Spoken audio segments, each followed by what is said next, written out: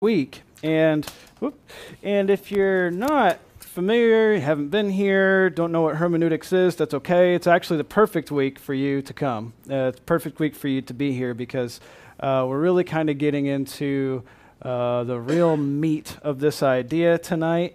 And what I'd like to do is begin by taking you to 2 Peter chapter 3. So if you could turn to 2 Peter chapter 3 in your Bible.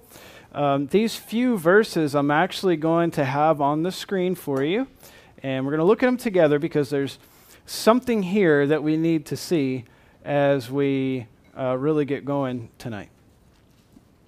2 Peter chapter 3.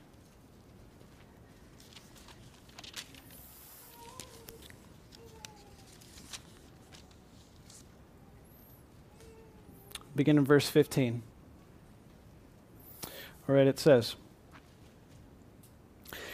"And count the patience of our Lord Jesus as salvation, just as our beloved brother Paul also wrote to you according to the wisdom given him, as he does in all his letters when he speaks in them of these matters. There are some things in them that are hard to understand, which the ignorant and unstable twist to their own destruction, as they do the other scriptures. You therefore, beloved, knowing this beforehand, take care that you are not carried away with the error of lawless people and lose your own stability." Okay, so we're going to camp out kind of on what you see on the screen right there just for a moment. Okay, so you see a particular, two particular words underlined there, take care. And the reason for that is this, is because all this wording is kind of surrounding this idea. So if you look at it, you therefore, knowing this beforehand, knowing what beforehand? That when Paul writes, there are some things that are hard to understand, and in the other scriptures, there are some things that are hard to understand, and the unstable, they take these things and they twist them in such a way to their own destruction. So you, knowing this beforehand, knowing that this is a reality beforehand, he's warning them. You, therefore, beloved, knowing this beforehand, so there's something we're called to do here. Take care that you are not carried away with the error of lawless people and lose your own stability. So this is, as I was talking about on Sunday, this is a verbal command. This is an imperative. This is saying, here's what you need to do. You, knowing this information, take care. Okay, so the word take care here, it might help because in the Greek it's one word. The noun, this is a verb, right? The noun form of this is the word that's translated in our scriptures, prison. You might think that's weird, right? But this word here is in reference to a prison guard. In other words, take care means to guard this, to watch over this as a prison guard. You get the idea? Guard this. Guard what? Take care that you are not carried away. Who are we guarding? Ourselves. How are we to guard over ourselves? To watch over ourselves? What does this mean? It's really simple. So I'm just going to break it down. Here's a couple of slides. So there are some things in Scripture that are hard to understand. To that we say, yes, correct. That's right. Okay, next. There are some people who twist the meaning of the Scriptures to their own destruction. Right? So understand that in context of there being difficult things in Scripture to understand. When a difficult idea comes about, I say, well, I'm not really going to put the work in to really dig in to figure out what that means. So here's what I think it means. Here's what it means to me. And so what you come up with is something that is twisted, something that is not correct. And so there's a call to us then. What's the call to us? Well, we don't want to be those people. We don't want to do that. What do? Well, you keep watch over yourselves. You guard yourselves. How? Well, you keep watch over the way you interpret the Scriptures. You don't want to be the one who is twisting the Scriptures, correct? You don't want to be the one who is taking what is a difficult thing and I say, well, I think it means this, and you move on. A difficult thing normally takes effort, right? Doing something difficult, it takes care, it takes effort. You just easily move on. Something's wrong here. But the second thing is this, is to keep watch over the teaching that you accept yourself as biblical truth. Take care that you are not carried away by them, that you are not carried away with the things that they're telling you, that the things that they're saying, because the things they're saying are not right. There are many things that are said that are not right. And our job here, our call as believers, is to not be carried away. Keep watch over yourself. Guard yourself.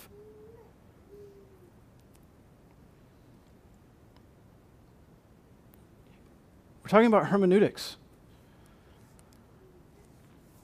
Hermeneutics is a way that we guard ourselves in interpretation. But look at the last part there in this text. Take care that you are not carried away with the error of lawless people. And what's the last part it says? And lose your own stability. Why would we lose our own stability? Because of this, and this is what I told you last time. It all comes around. Is that there are some things what you believe impacts the way you live. And so if we're carried away by this incorrect, twisted teaching, it's going to impact the way you live your life.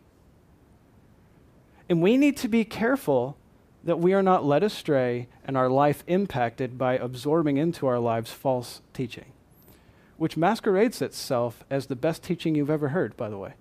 You know that. So what is hermeneutics? You should have this definition down. Hermeneutics is the art and science of biblical interpretation. Is there a correct way to interpret Scripture and an incorrect way to interpret Scripture? Is every interpretation of Scripture the correct interpretation of Scripture? No. There is a correct way and there is a wrong way. I'm reiterating this is because we really need to understand that the way we read the Bible, sometimes we're going to encounter things that are difficult to grasp. Just because we have a book written by humans, but ultimately authored by God Himself, and yes, it contains spiritual truth, and yes, you have the Spirit of God in you, but what it does not mean is that you can flip open to any page and just all of a sudden have all the information you need to know to interpret that correctly without any help whatsoever, or training, or understanding. It's not true. There is a way to interpret things. And there are methods to interpretation. There are no less than 5 ways that people interpret the Bible. 4 of them, I believe, are incorrect. So we're going to be looking at what has been understood historically in the evangelical world as the correct method of interpretation, which is the grammatical historical method of interpretation. Okay? So this is important. If you're taking notes, make sure this is a key here that you need to understand. You need to take a note of this. The grammatical historical method. What does that mean? It means we take into account the historical cultural setting along with grammar and syntax. And you might say, what you're saying here is a lot of words, and what you're saying here sounds like it requires a whole lot of work. Both of those things are true. You're right. It does take work. I agree with you. Interpreting the Bible is difficult business.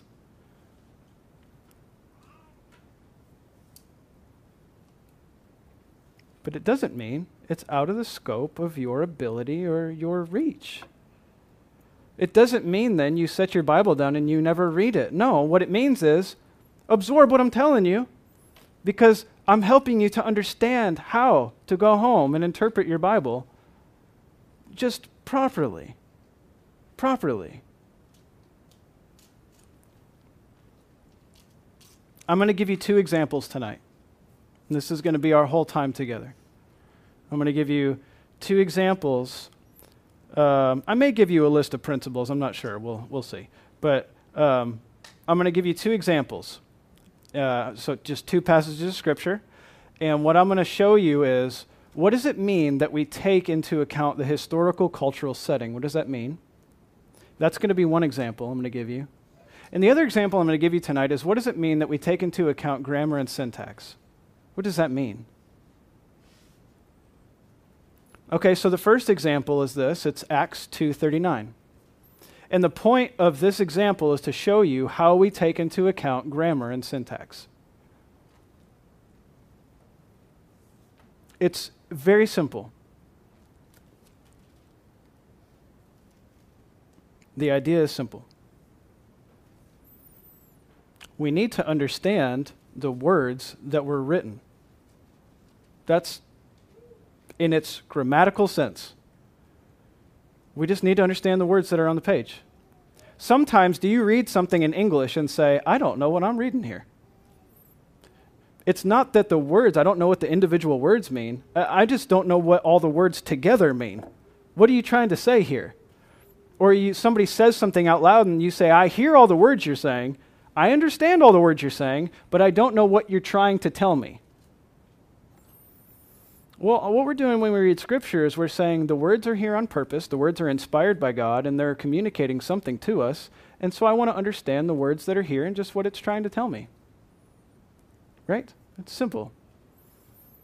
But what if something goes off here? What if something happens? So let's look. I'm going to compare two translations of this one verse, and you see what I mean. Here's the New American Standard Bible on top and the ESV on the bottom. Same verse, and it says, NASB, and with many other words he solemnly testified and kept on exhorting them, saying, be saved from this perverse generation. Okay. ESV says, and with many other words he bore witness and continued to exhort them, saying, save yourselves from this crooked generation. Do you see the difference between these two translations? Acts 2:40?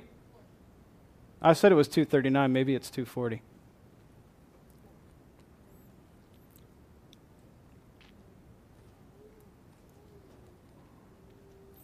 All right, so if you're in your ESV, it says, and with many other words he bore witness and continued to exhort them, saying, save yourselves from this crooked generation. Okay, so do you see the difference in the two translations?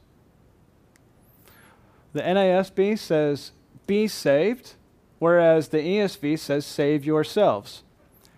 So tell me, would these two things just on the surface mean totally different things? To be saved is different than to save yourself. Wouldn't you say? So which is it? Now, what if someone comes to you and says, they take the Bible that we read in church, the ESV, and they say, look, I don't know if you've ever read this before, and they take you to Acts, I guess it's 2:40, not 2:39, and they say, listen to what it says here.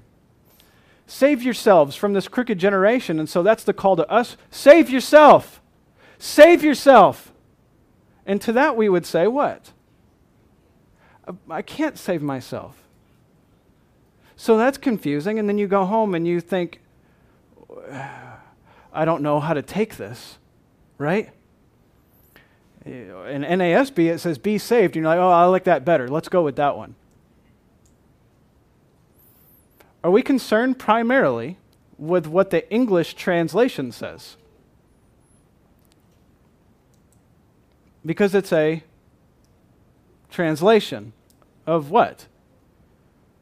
Of the original languages. So do you see why all of a sudden the study of the original languages becomes significant? It becomes important. The word here comes from the word sozo, which means to save. But it's, I'll just tell you without a lot of information here, okay? The word is in the aorist, which means a completed action in the past. It's also in the passive, though, which means it's something from the outside. Something from the outside is acting upon you or it, right? It's not something you're doing. It's something that is from the outside acting upon you. But it's also in the imperative. It's a command. And it's in the second person, you. It's also in the plural, you all. What does all that tell me? That the ESV didn't translate this very well. What it really should say in a literal translation is, you all save yourselves. Or you all be saved, excuse me. You all be saved. Be saved. All of you. Be saved. So let's just pause for a second, because what you're saying right now in your head is, okay, so what you're telling me is that in order to read my Bible and interpret it correctly, all of a sudden what you're telling me is I can't trust the English translation and I need to know Greek instead. Is that what you're telling me? Well, let me tell you, all of the rest of these words, do you understand fine? Do you realize that I had to find an example for you? And that I couldn't just randomly pick any passage, because most passages we're not going to have quite an issue like this. But do you see how when we're formulating doctrine, when we're formulating theological beliefs, how an English translation is not quite suitable to the task? Is that we need to understand what the original languages are saying so that we can properly formulate theology. Does that make sense? So what you might be saying right now in this moment, though, is that seems difficult. And again, I will say, you are right. That is difficult. At its deepest level, biblical translation and interpretation is incredibly difficult. But yet, most of us in this room, I have to say most of us because David's in here, most of us in this room were not called to be Bible scholars. Correct? Right. That's right. But are you called to read the Word of God? And are you called to understand that Word within the context of your local church? And who is there in your local church? Teachers. Teachers. Right? So, why would we, just think about it, why would we need teachers in the church if we all equally to the task are to the same scale as interpreters? Why did God need to put teachers in place? You following what I'm saying? But here's also what I'm saying. Yes, there is a side to Bible interpretation that is technical. There is. But when you reach something that you say, I am not getting this at all, seems to be a contradiction here, you have people to ask for help. This is where some things have gone a little astray in our culture, because normally, and I encounter this, is that when people have questions about the Bible, they immediately go to Google rather than to the elders of their church. Google is not responsible for the care of your soul. Google is not your shepherd. John MacArthur is not responsible for the care of your soul, or whoever else you want to name. But there are people that God has put in place over your life that are to care for you and are to be teachers to you, and you should seek them out and seek out their counsel. Okay. That to say, yes, there are areas or times when we read the Bible and it's difficult to understand what's being said. True.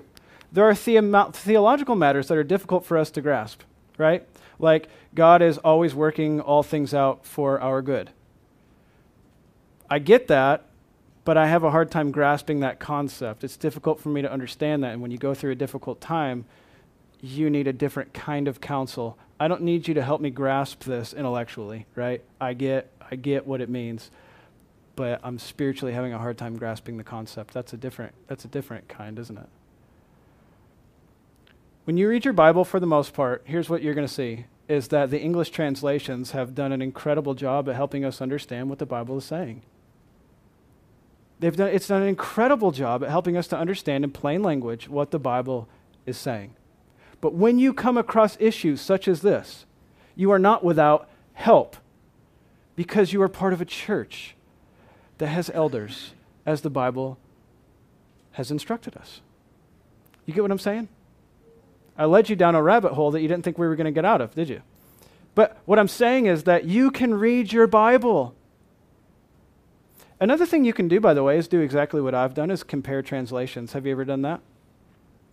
If you read something that's difficult for you to grasp, but just at a plain reading, try reading a different translation. Read maybe one of them might help you in your mind better grasp the concept.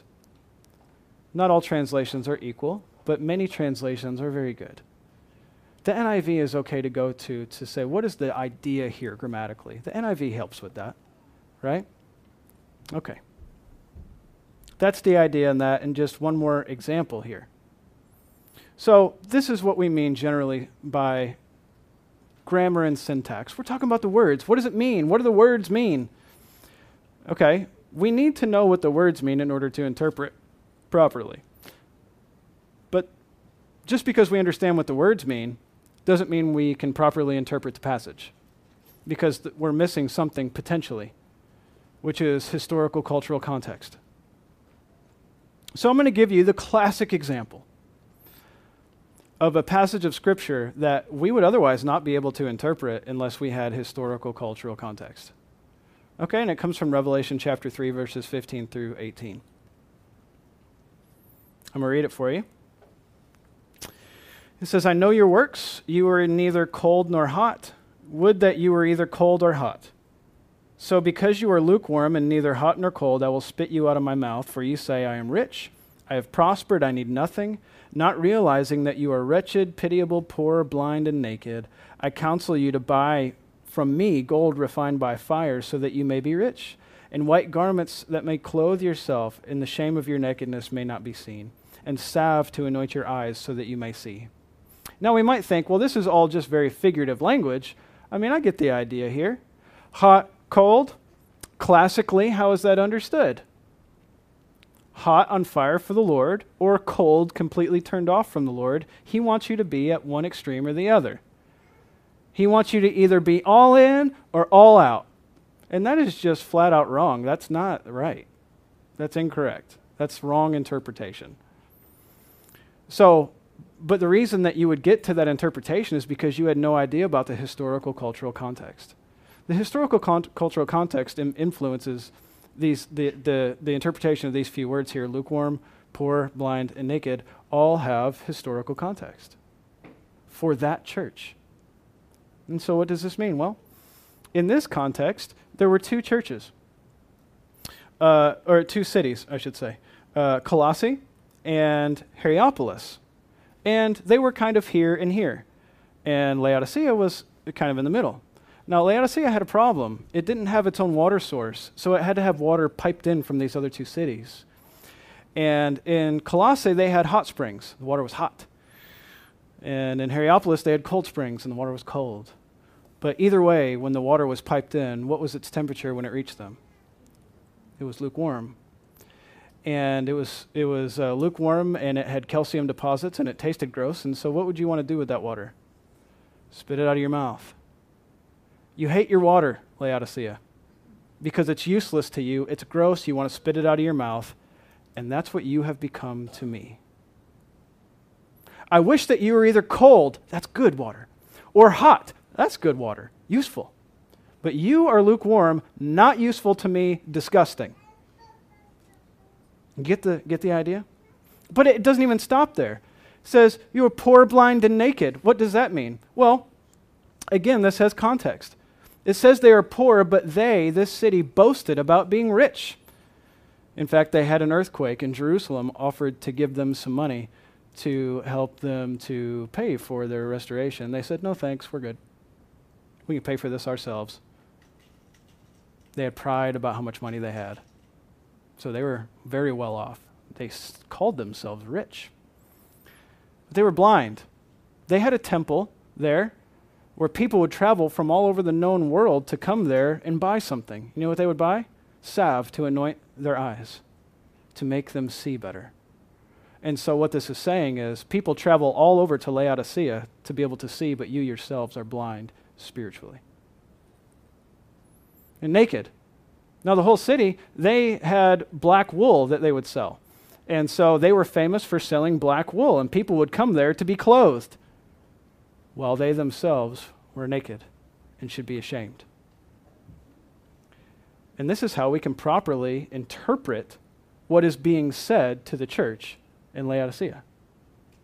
You understand? Now, without these particular cultural, historical context, how can we understand what's being said? Just reading, I think we can sometimes get the gist, right? And you can. You can tell that the church is in trouble, right? You can get that much. They're in trouble by God for something, and He's not happy with them. I get that. But in order to really interpret exactly what's being said to them, we have to take it to another level, don't we? And so we have to not only understand the grammar, the words being used, we need to also understand the historical, cultural context, the setting in which these things occurred. Does that make sense? Okay, if we ignore the fact that this was written in history, in a culture unlike our own, we ignore what God was saying to that people. Because He didn't write the text to us, 2021. He wrote it to them. Right? In real time, in real history, in a real culture, at a real place, real people, in real circumstances, were the original recipients. Understand? And so we need to, in a sense, take ourselves and transport ourselves back in time so as to see the world the way they saw it and understand what's being said. Yes, this work is involved in biblical interpretation. But what I'm saying to you is, if you don't have all this, does it mean you can't read your Bible?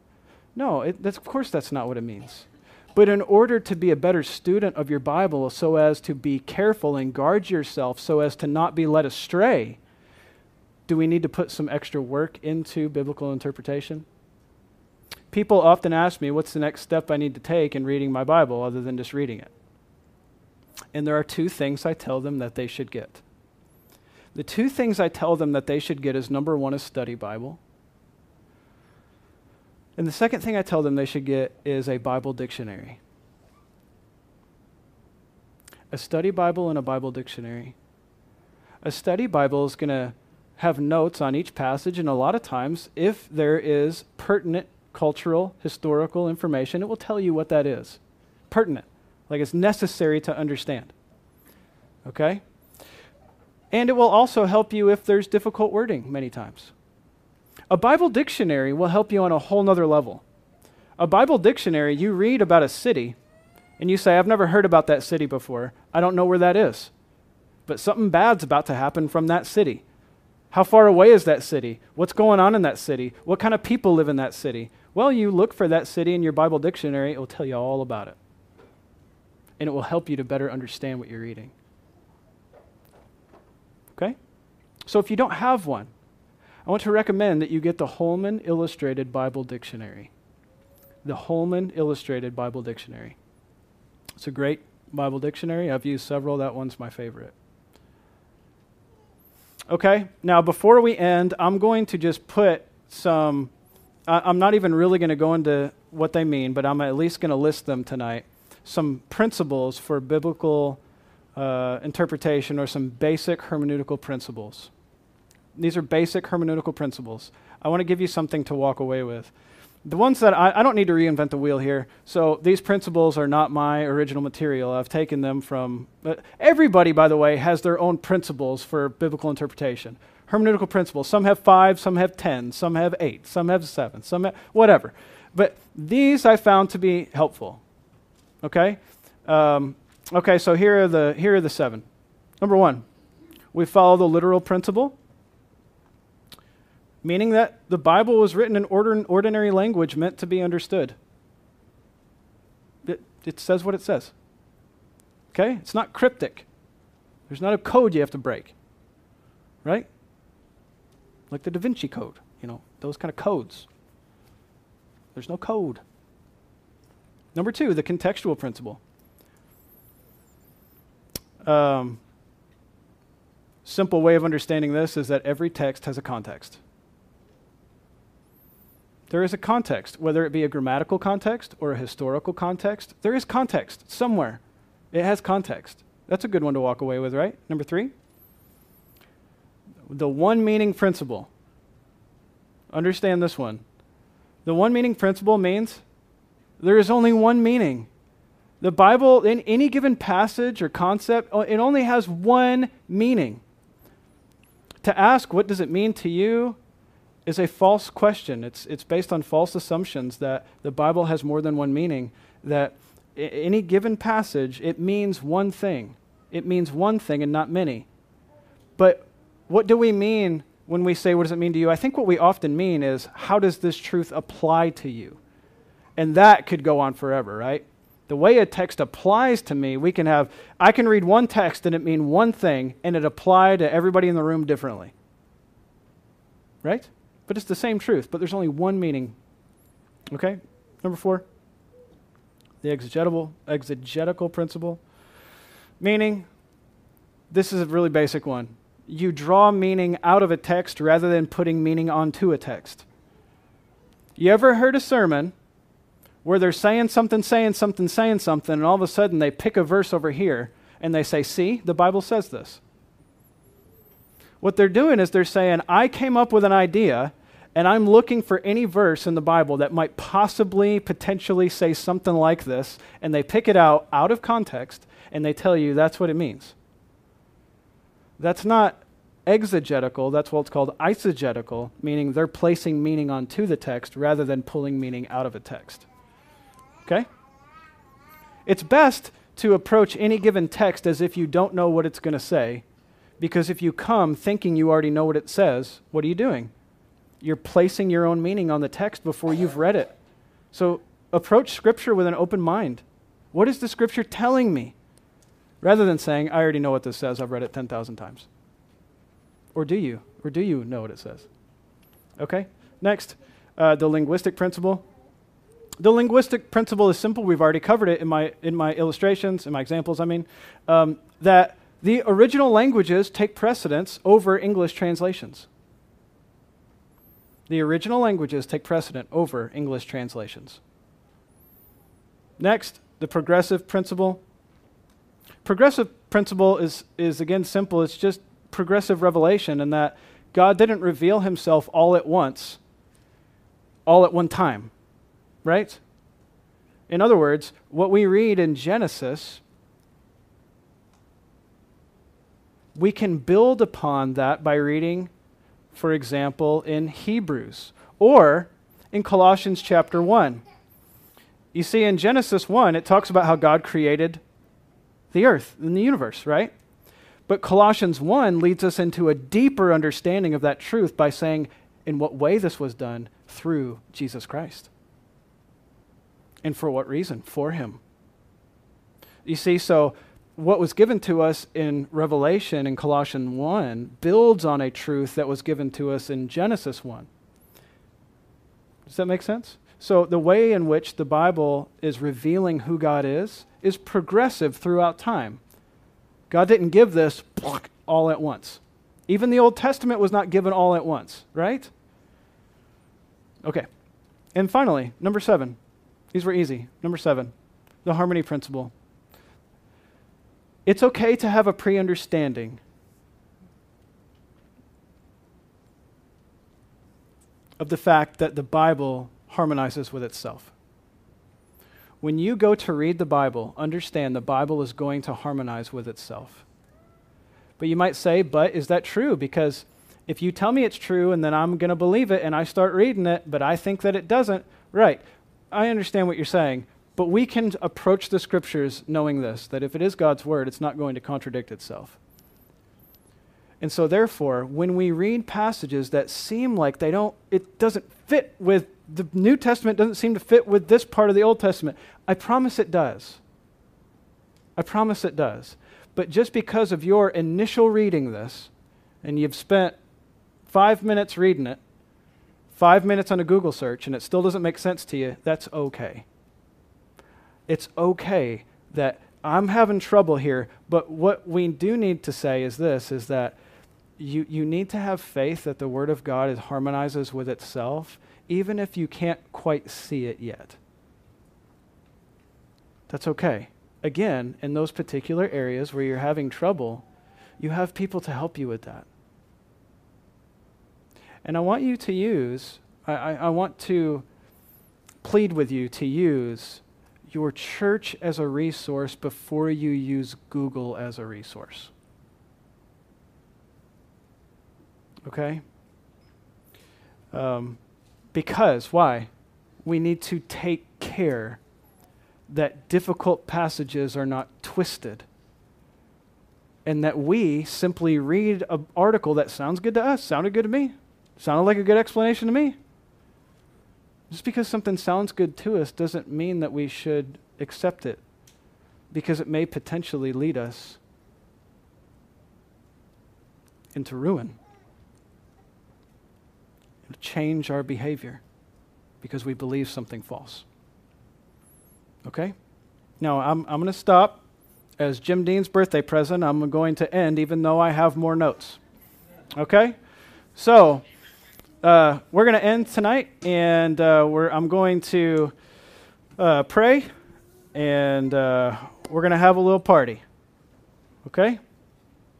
All right, let's all pray together. Father, thank you so much for your word. And tonight I pray that people are walking away understanding that the Bible that you have given to us, yes, is rich. And what it should do is it should draw us in to your word. We want to know more of it. We want to understand it. We want to comprehend. And Lord, without your Spirit, we cannot properly take these spiritual truths and apply them to our lives, and so that we're changed. And so we need your Spirit's help, guidance, illumination of our hearts and our minds to comprehend and understand. Not only that, but to have faith that what the Bible is saying is true.